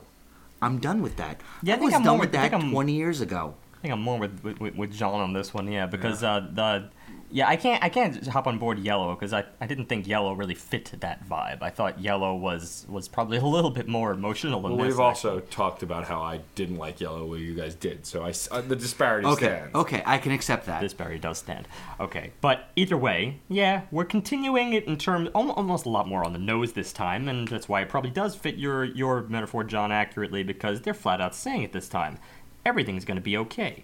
Everything's gonna be okay. Oh, I keep telling myself, don't worry, be happy. You know, almost with the same cadence as your Bob Marley. Don't worry, be happy. Oh, I keep telling myself everything's gonna be okay. Oh, I keep telling myself, don't worry, be happy. It's just over and over and over. Interesting little. Conceptually, I love that. I love that idea. Yeah. Conceptually. Because it's not everything's going to be okay. It's not don't worry, be happy. It's I keep telling myself. It's more that of a- phrase, that word combination makes it seem like there's depth. It's more of a adds failure to also to the review I read on the acceptance at the tail end of this album. That's just you cannot you're deluding yourself if you think this song is all purely acceptance. That's we are not at that fifth stage yet. I'm sorry. Nope. We're not. And again, it's another song that doesn't go anywhere. It doesn't really do anything. It sits comfortably in this structure that doesn't suit this band. And I don't know. I'm tired of it. I'm done. Like I get it now. I get coming to a band and expecting something and then being horribly disappointed. And I wasn't most of my expectations were just based on Steve's excitement. I didn't really have any of my own other than the couple of songs I've heard by them. He No, was, I remember he was I wearing wa- the shirt when he announced it. He was like, I'm these guys. He's pointing at these guys. Don't get me wrong. I think they've done great work over the years, and I think as we come to the last track here, track 12, Seeds. Title track. Yes, title track, which is supposed to encapsulate this album. I think they're still hitting upon something, but I think it's just a shadow of. I feel like they're losing sight of that end of the tunnel. I feel like there's a vision here which is just not quite coming through. Either way, or they're comfortable with where they are, and this review means absolutely nothing. But this is just my take on this album. That when I consider where they were 10 years ago, and breaking through music as we know it, I just think there's lots of other bands that are this could be done by someone else. It's not as personal as I want it to be and as I know it should be, because that's the place it was coming from. So Seeds as a whole is a poor close, and there are reasons why, many. The first is they take a slow techno intro approach that we've got tastes of, but we haven't really seen enough of on the record, though I suspect it's more their comfortable space. The verses, again, are still very Long and indescript. The choruses I felt were stronger. I'm just kind of giving my overall impressions of the title track. The chorus was really good. I do like the inflection put in there. Mm-hmm. I like how short and sweet they are, how succinct they are. But to pair it up with the wall of text they're doing in the verses, that's what really hurts it for me. It's just, I think they're trying to cram in a bunch of stuff that should have been throughout the record. And instead, well, this is the title track and the close. Shit, let's get everything else in. And I think it's rushed. I think it's poorly constructed. I think the bridge was a nice flavor. It was layered well. There was a lot going on, and so it added a little more to it. But I agree with John. The verses, I was waiting for the verses to end. I can't remember the last time I listened to a song and was waiting for the verses to end. Not the repetitive choruses or something like that, but just the verses, the story aspect, the painting aspect. I feel like I encountered that a lot, but that's yes, me. But it's not Perspective. It doesn't have the same level of quality that actually is here. The verses have great ideas. It's just they're so crammed together that I don't really feel any impact from them. Apart from the overall structure of this track, which is that of a very this emptiness. There's definitely an emptiness. You feel the hole, that the obvious hole in all of them that cannot be filled ever again. That's painful. You feel that in this track, and you feel it more than you felt, I think, on any other track except for perhaps the first half of Ride.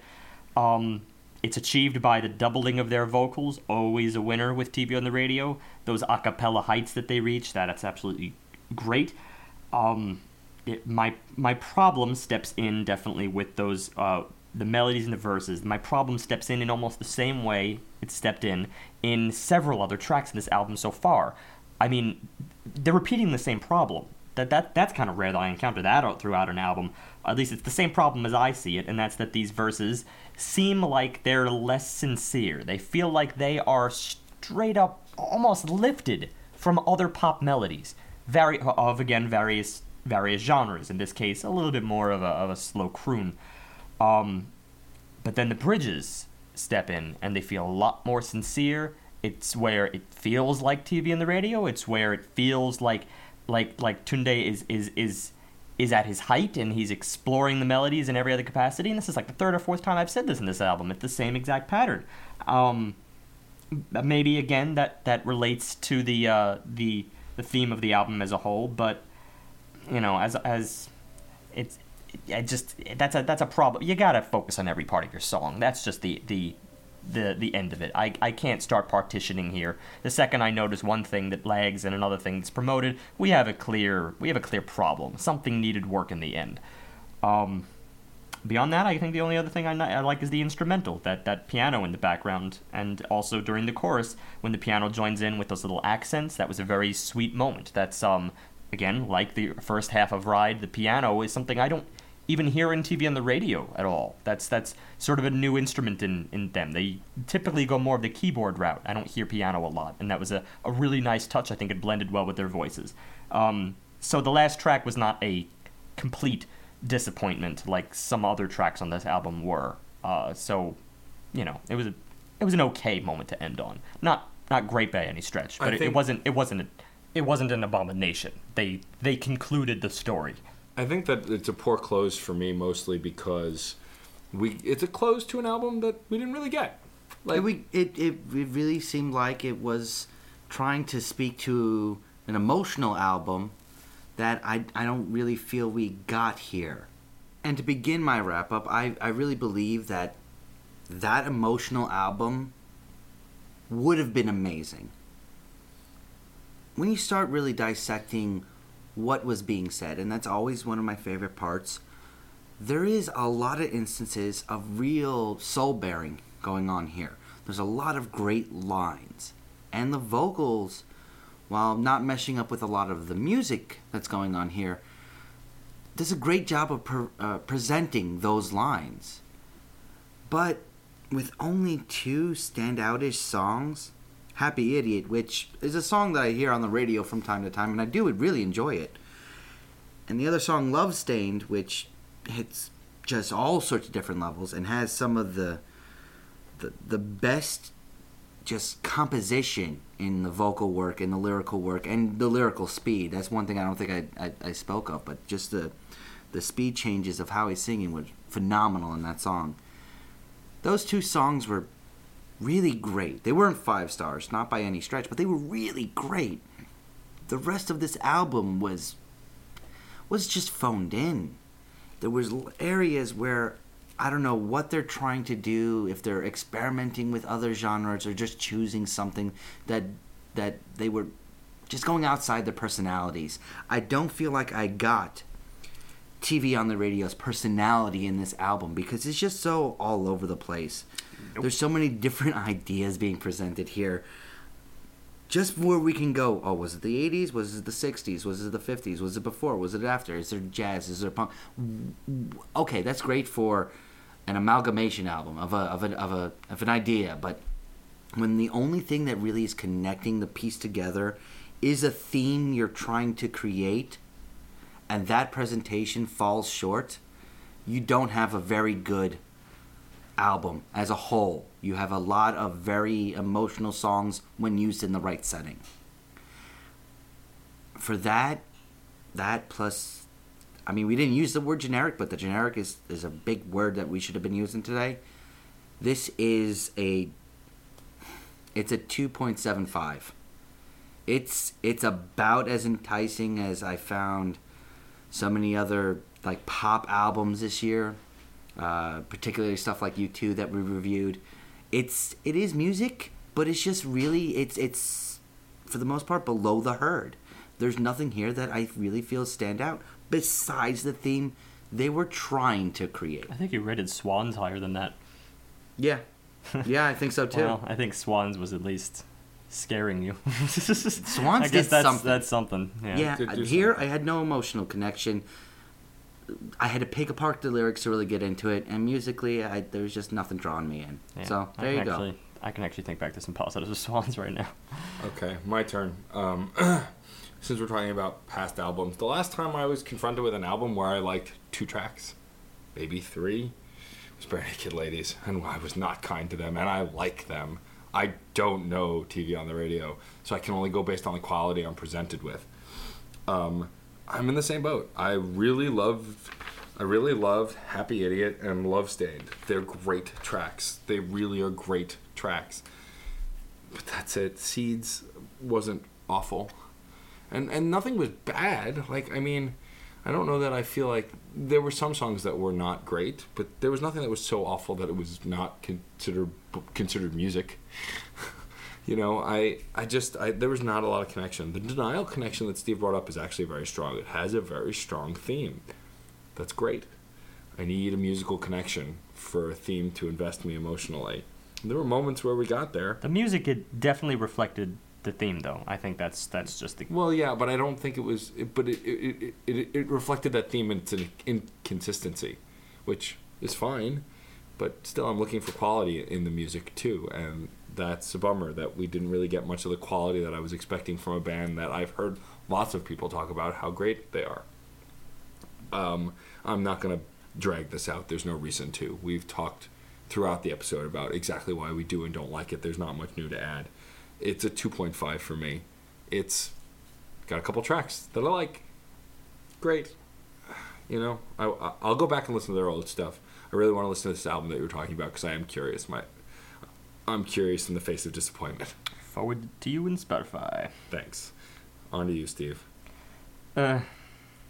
I was looking forward to this for so long, as I stated extensively in my little opening spiel. The theme is Denial. We've said it. It's a solid one. It's a valid one. It's also kind of a weak one because it's just denial. Well, I think we know what this album is about. We might be completely off, but we kind of know what this album is about. It's pretty circulated. I certainly hope that's right, and we didn't do this unfair justice. And it's a shame, too, because I would hate to disparage an epitaph. I mean, Gerard Butler was an amazing bassist. He really was. Beyond that, he played several other instruments. He was a self-taught musician. I really am going to miss him as a musician on the grand stage. I'm sure they feel much more strongly about that.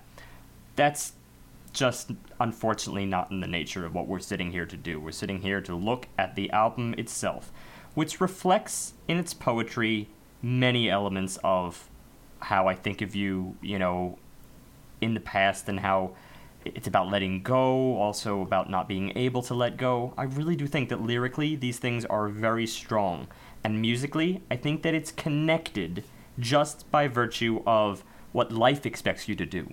Life expects you to move on and be happy and not dwell. I've heard this countless different places that we live in a culture. Part of it is American culture, part is Western culture, maybe just culture, period, expects you to pick up, move on so quickly. We don't take kindly to looking at pain. That's a hard thing to grapple with when pain is the only thing that you can focus on. In that case, we're not a very friendly people, and I'm gonna try not to sit here and be one of those not friendly people myself. I'm gonna try to at least sympathize. And I think this album displays that there's another level there, and that's that grappling with life at the same time that you're grappling with death. I think that's a much stronger theme than you two are both giving it credit for. At that point, my biggest problem is just the music itself. It's not about the theme's connection to the music. I think that's just as strong as it was with Future Islands, to be honest. And I gave that lots of concessions on the music front, because that was just flat out pop. I already have said, though, that based on music, I'm going to be lowering that from its immensely high 4.8 down considerably in my wrap up. But I do think that an equivalent problem here is going to raise this up a bit above you guys. The problem for me is music itself. The music is just not where it was. This would not raise my eyebrow. I remember being blown away by the opening track of their opening LP, Desperate Youth. The Wrong Way, with its distortion, with the saxophone. It wasn't even rock. It was just, I can't say art rock at the time, because art rock, I barely even heard the term. It was just art. Here, I see what they're doing, but I hate that I have to mention, and John already went through this, I hate that I have to mention 60s stuff and 90s stuff and all the different things that I am comparing to, which I'm sure was intentional on their part. Hey, let's revisit this stuff. But if you listen to our recent podcasts, it's painful as to how often we are confronted with that, and it goes to show almost the same critique that is constantly being stated of movies lately, of TV shows lately, how things are just being redone. And even for theme purposes, I'm just so tired of it. You can accomplish more through pure inborn originality. Try and ignore the world around you and stop making these references. It just ruins the art. For that, I'm left with a weird thing. I've never looked at an album before where I was so positive on theme and so negative on music. I just want to read one thing and then I'll give you my number. So, very briefly with this. Adebimpe stated in a press release, this is on Wikipedia, everyone can see it, "We've been through a lot of stuff in the past few years that could have stopped the band cold, but I'm glad we got it together and took stock of the unique connection that we have between each other as a band, because this record is 1000%, without a doubt, the best thing we've ever done." I'm floored by that. I don't know. I don't know what to say to that. That clearly says we have very different, observations as musicians, but it's hard for me to see them saying this, except if they're being blindsided by the fact that they wrote a very, very personal epitaph. And then I jump to a couple of the other things that people had said other than them about the music, and they were similarly positive. And by the way, it was All Music that had said that. All Music wrote that Seeds has a palpable sense of moving on for TV on the radio, I guess moving on emotionally, with the band confronting loss directly on the album's first half and accepting it in the second. She found it to be a fine tribute to Smith and the sound of enduring unimaginable loss. That's okay. Well, what would Crash Chord say about this? Me personally, I think they balance each other out perfectly. I think it's just a solid 3. It conveyed something very strongly, it conveyed something very poorly. 3, it's an average album. You'll find much better in the lyrical front than you will in the musical front. If not, I encourage you to dip back and look at their previous work. I am not soured on the band, but it's a shame that this had to be the first expose on Crash Chords, because I would have gone to town on almost anything else they've ever done. So it's a shame, but it wouldn't be the first time for us. That's true. We often get stuck denying things to ourselves and sometimes our fan base. And on that note, we've often gotten albums where we're like, well, it could be terrible, but this, that, and the other thing. And also bands in general. I mean, John and I have talked at length about how we make up excuses for Green Day, considering the awful trilogy we reviewed, that by the end of it, none of us wanted to do it. For me, I find that I equate it to this. If you're a sports fan out there, you have your favorite team, they could have a record of 1-12. We're not talking about this right now. We are. And you still root for them. You make excuses. You know they stink this season, but you still root for them. You make excuses and deny how terrible they are. With the amount of Rangers fans I know, the pain is evident on their faces, but I don't know, some logic drives them to defend. In a similar fashion. I had hope this past weekend. It was so bad. In a similar fashion, as Steve brought up, people do it with TV shows too. The most famous case is The Simpsons.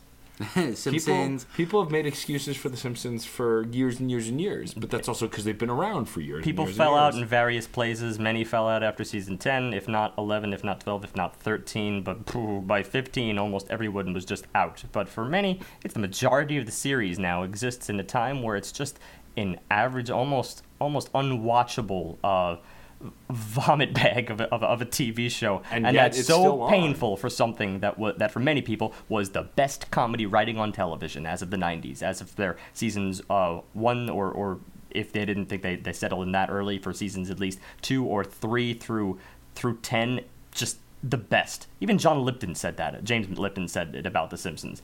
Best comedy writing on television. Now, what is How do you this? grapple with something that's just so separate, except for, of course, the fact that they have very different writers now than they did then? And so this, of course, the reason I bring this up is to bring it back to music. As I mentioned Green Day earlier. Also, To which the same applies. Yeah. Right. Long-running fans of a band will make up excuses. My biggest one that I made up excuses for a while is a band called Megadeth. Megadeth has always been called the bastard offchild of Metallica because Dave Mustaine started in Metallica, and then when he was thrown out, formed Megadeth. Megadeth was a powerful force in metal music. They still are. Dave Mustaine's still playing against his doctor, saying he'll never play again because of carpal tunnel. But their last 2 albums were atrocious. Awful. But they have a history of brilliant music. Sweating Bullets is one of my favorite music videos and songs probably of all time. It's up there for sure. But they put out 2 really terrible albums. One so bad I couldn't even bring myself to bring it on the podcast. I had to change my choice. But yet, if someone asks me, do you like Megadeth? Yeah, I love them. Just don't listen to anything past 2005. Go back to the old stuff. There's one band I got that it didn't even last through 2005. Disturbed. Mm-hmm. Oh man, 10,000 Fists was the moment I realized that they were going to make the same music that they make from now until the end of time. And it was a little disappointing because when you see what The Sickness did to music in general and the scene that was kind of developing around alt metal, new metal, and they kind of propelled it in a brand new direction. You get Believe, which was freaking awesome. A perfect follow-up for The Sickness. But then you start getting things, 10,000 Fists, Indestructible, had some gems, but you could definitely see they're kind of banking on their laurels.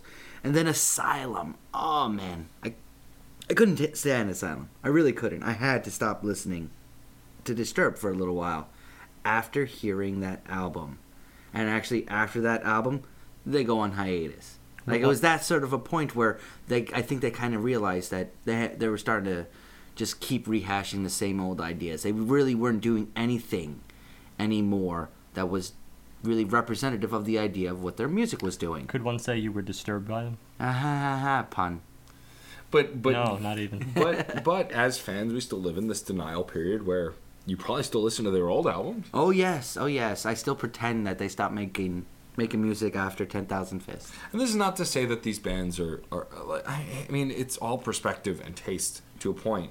But we're not saying that don't listen to these bands, they're not worth listening to, or we abandon them. We're saying quite the opposite. We still love these bands. We just can't recommend their later works. But when you start having to put in year frames of when you're allowed to listen to them if you don't know them yet, that's when issues start arising. That's disclaimers. Disclaimers are unfortunate. They're always the sign of logic gaps in your argument. And as far as segues go, of course, one would wonder, well, we jumped off from this from TV and the radio. Is that the case with TV and the radio and myself as they were my pick? Well, unfortunately, I guess this album has to kind of throw it in that mix. It shouldn't negate the fact that they once did great things. But the fact of the matter is, of course, when you're dealing with an album, and in this particular case, I'm dealing with an album that has, almost as Matt said, like maybe less than that. I don't even really feel strongly about the tracks that I liked on this album so much that I would go back to them. That's a problem. So for a band that I once called my favorite band, that's tough. It makes me realize it's more about they put out a great work.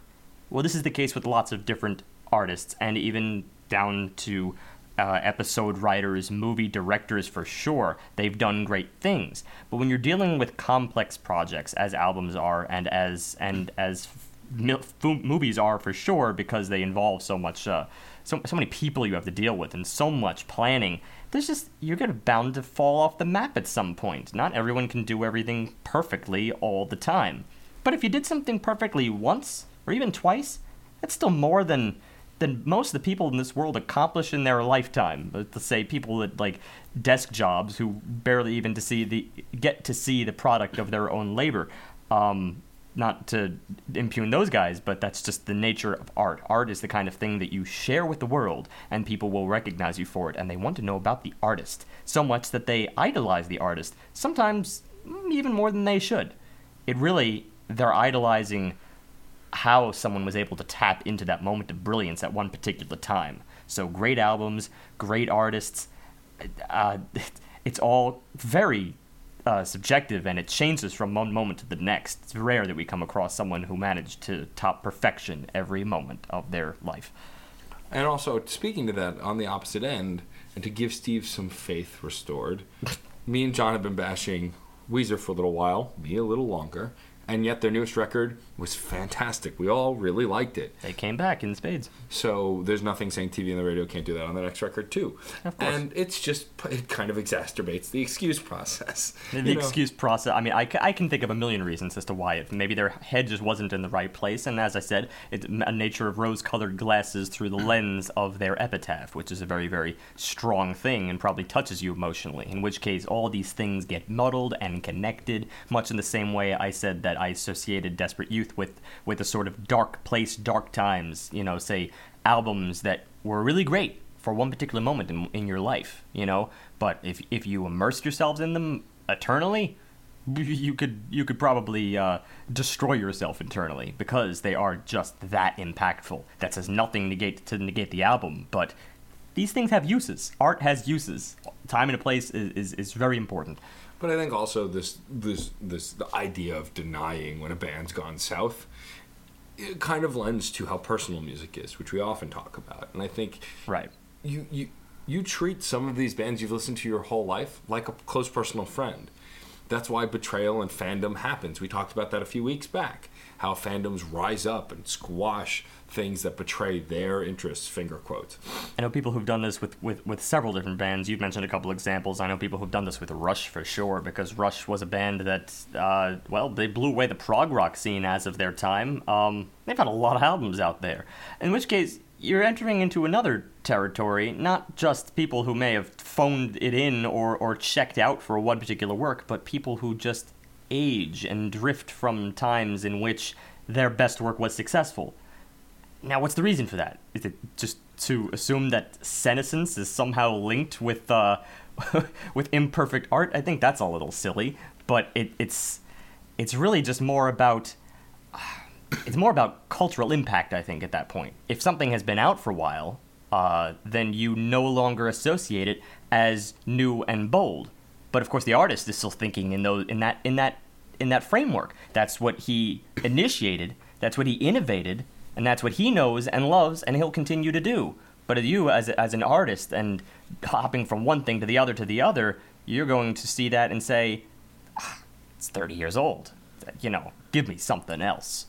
Actually, I had kind of that experience when I went to see Bob Dylan live. Because I grew up on, I don't even have to explain, all that sort of classic rock. And I went to the Baseball Hall of Fame, actually.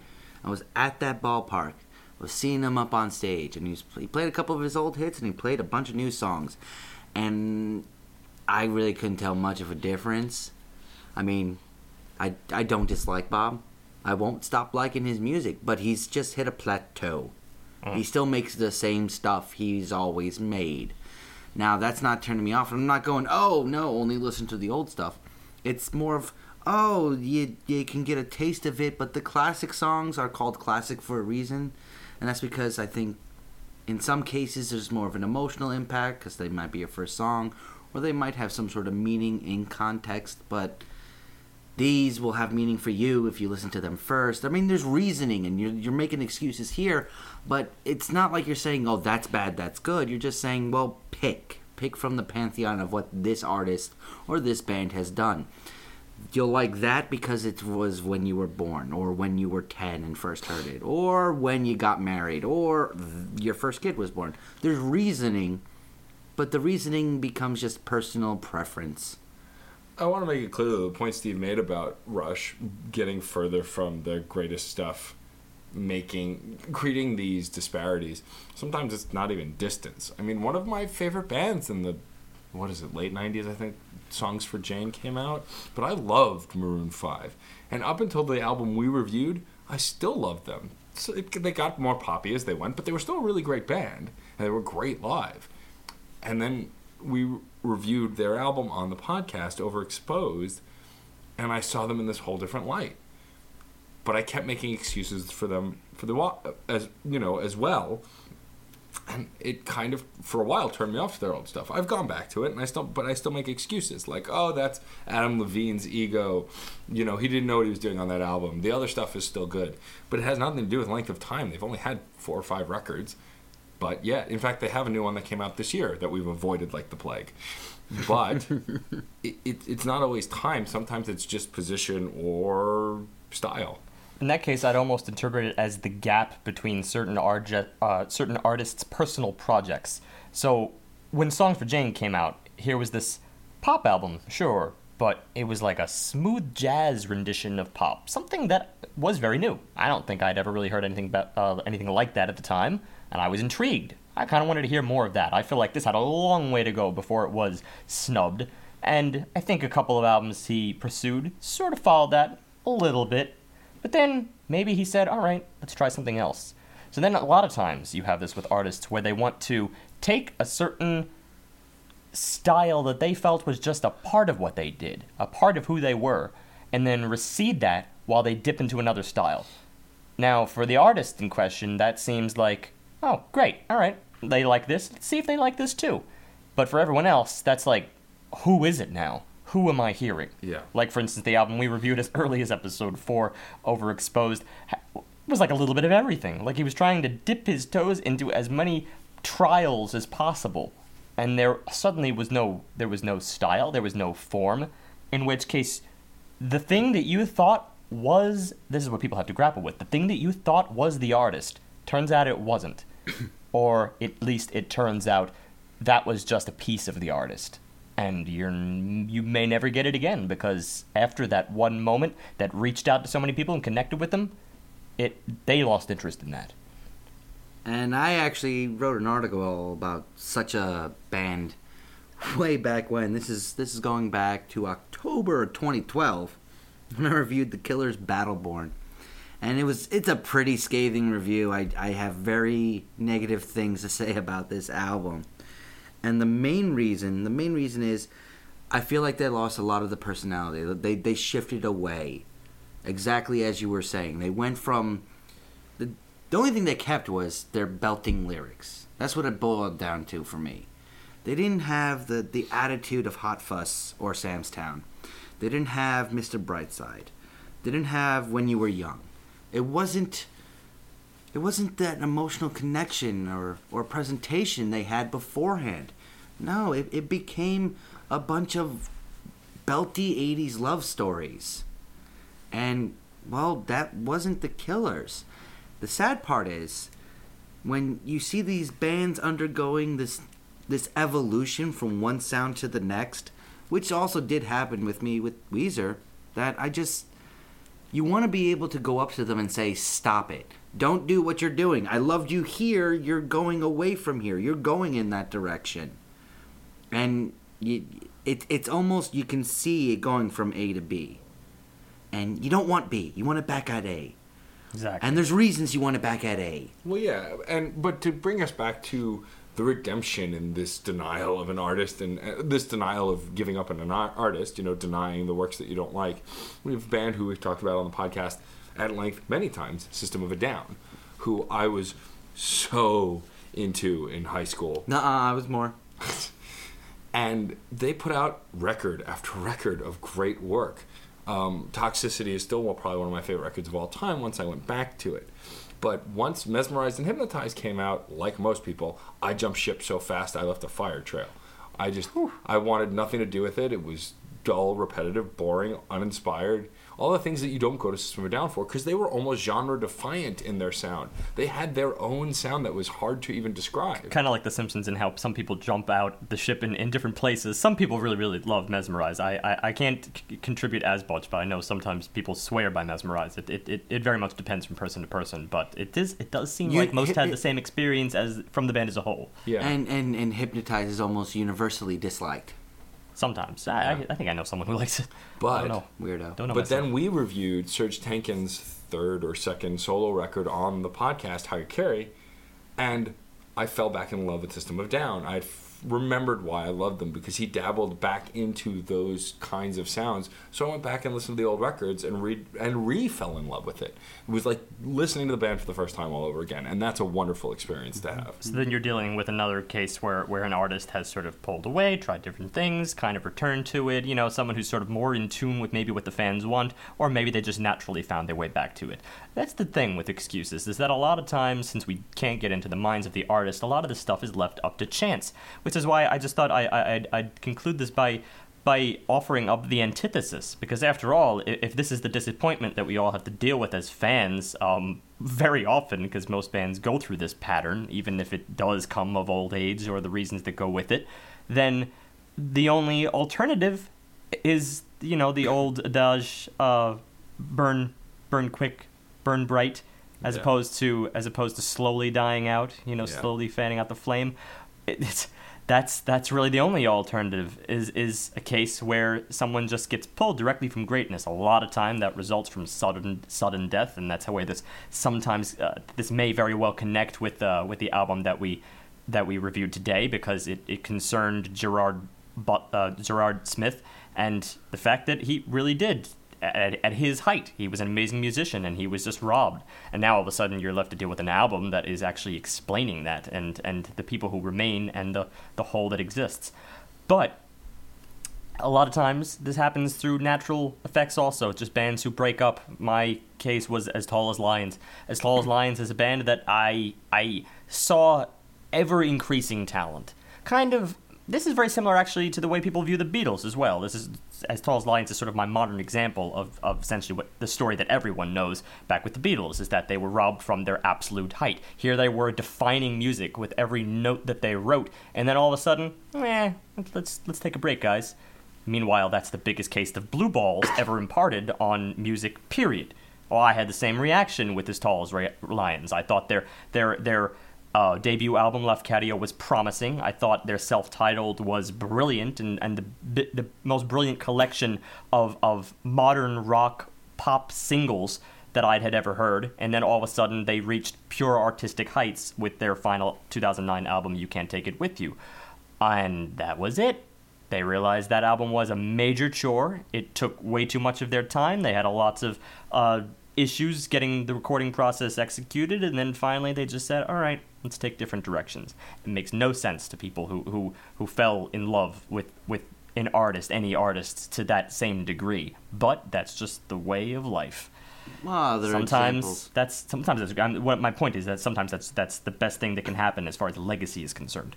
Well, do you think people like Kurt Cobain, Jim Morrison, Jimi Hendrix? Sure, same deal with them. They and never also had a chance. Jeff Buckley is another prime example of that effect. I'm not a huge Kurt fan, but That's what people say about these major artists.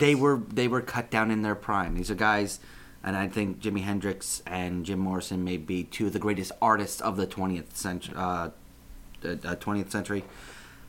It's you can't say, well, they died young, they flared bright, but you can't say they started going downhill.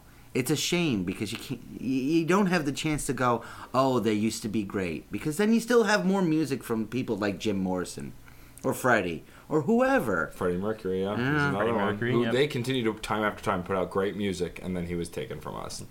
He's probably my biggest of those, because I still say... It's either him or Jim. I say without any irony or doubt, in my mind, he's one of the greatest singers to ever live. Period.